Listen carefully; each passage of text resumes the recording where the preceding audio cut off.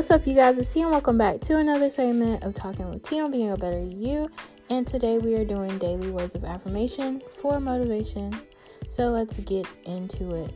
So my daily affirmation for today is something that I do. It's not something that I say, but something that I actually do, and that's morning stretching. And even though it's physical, it's something that really just uplifts my spirit. I like stretching in the morning because it kind of just gives me a chance to, align everything, make sure that if I got a crook in my neck, I can get it out. I'm not as grumpy after I,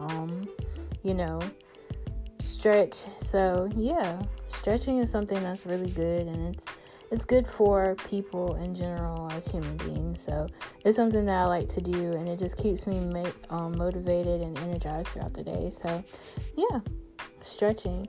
So that is my daily affirmation of motivation.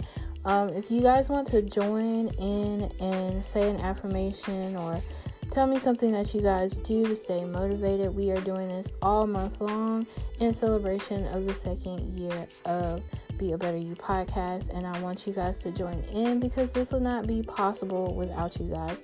So as always, you guys are lovely, gorgeous, amazing, handsome, intelligent, and so much more. And as always, remember to be a better you, and I will see you in the next one.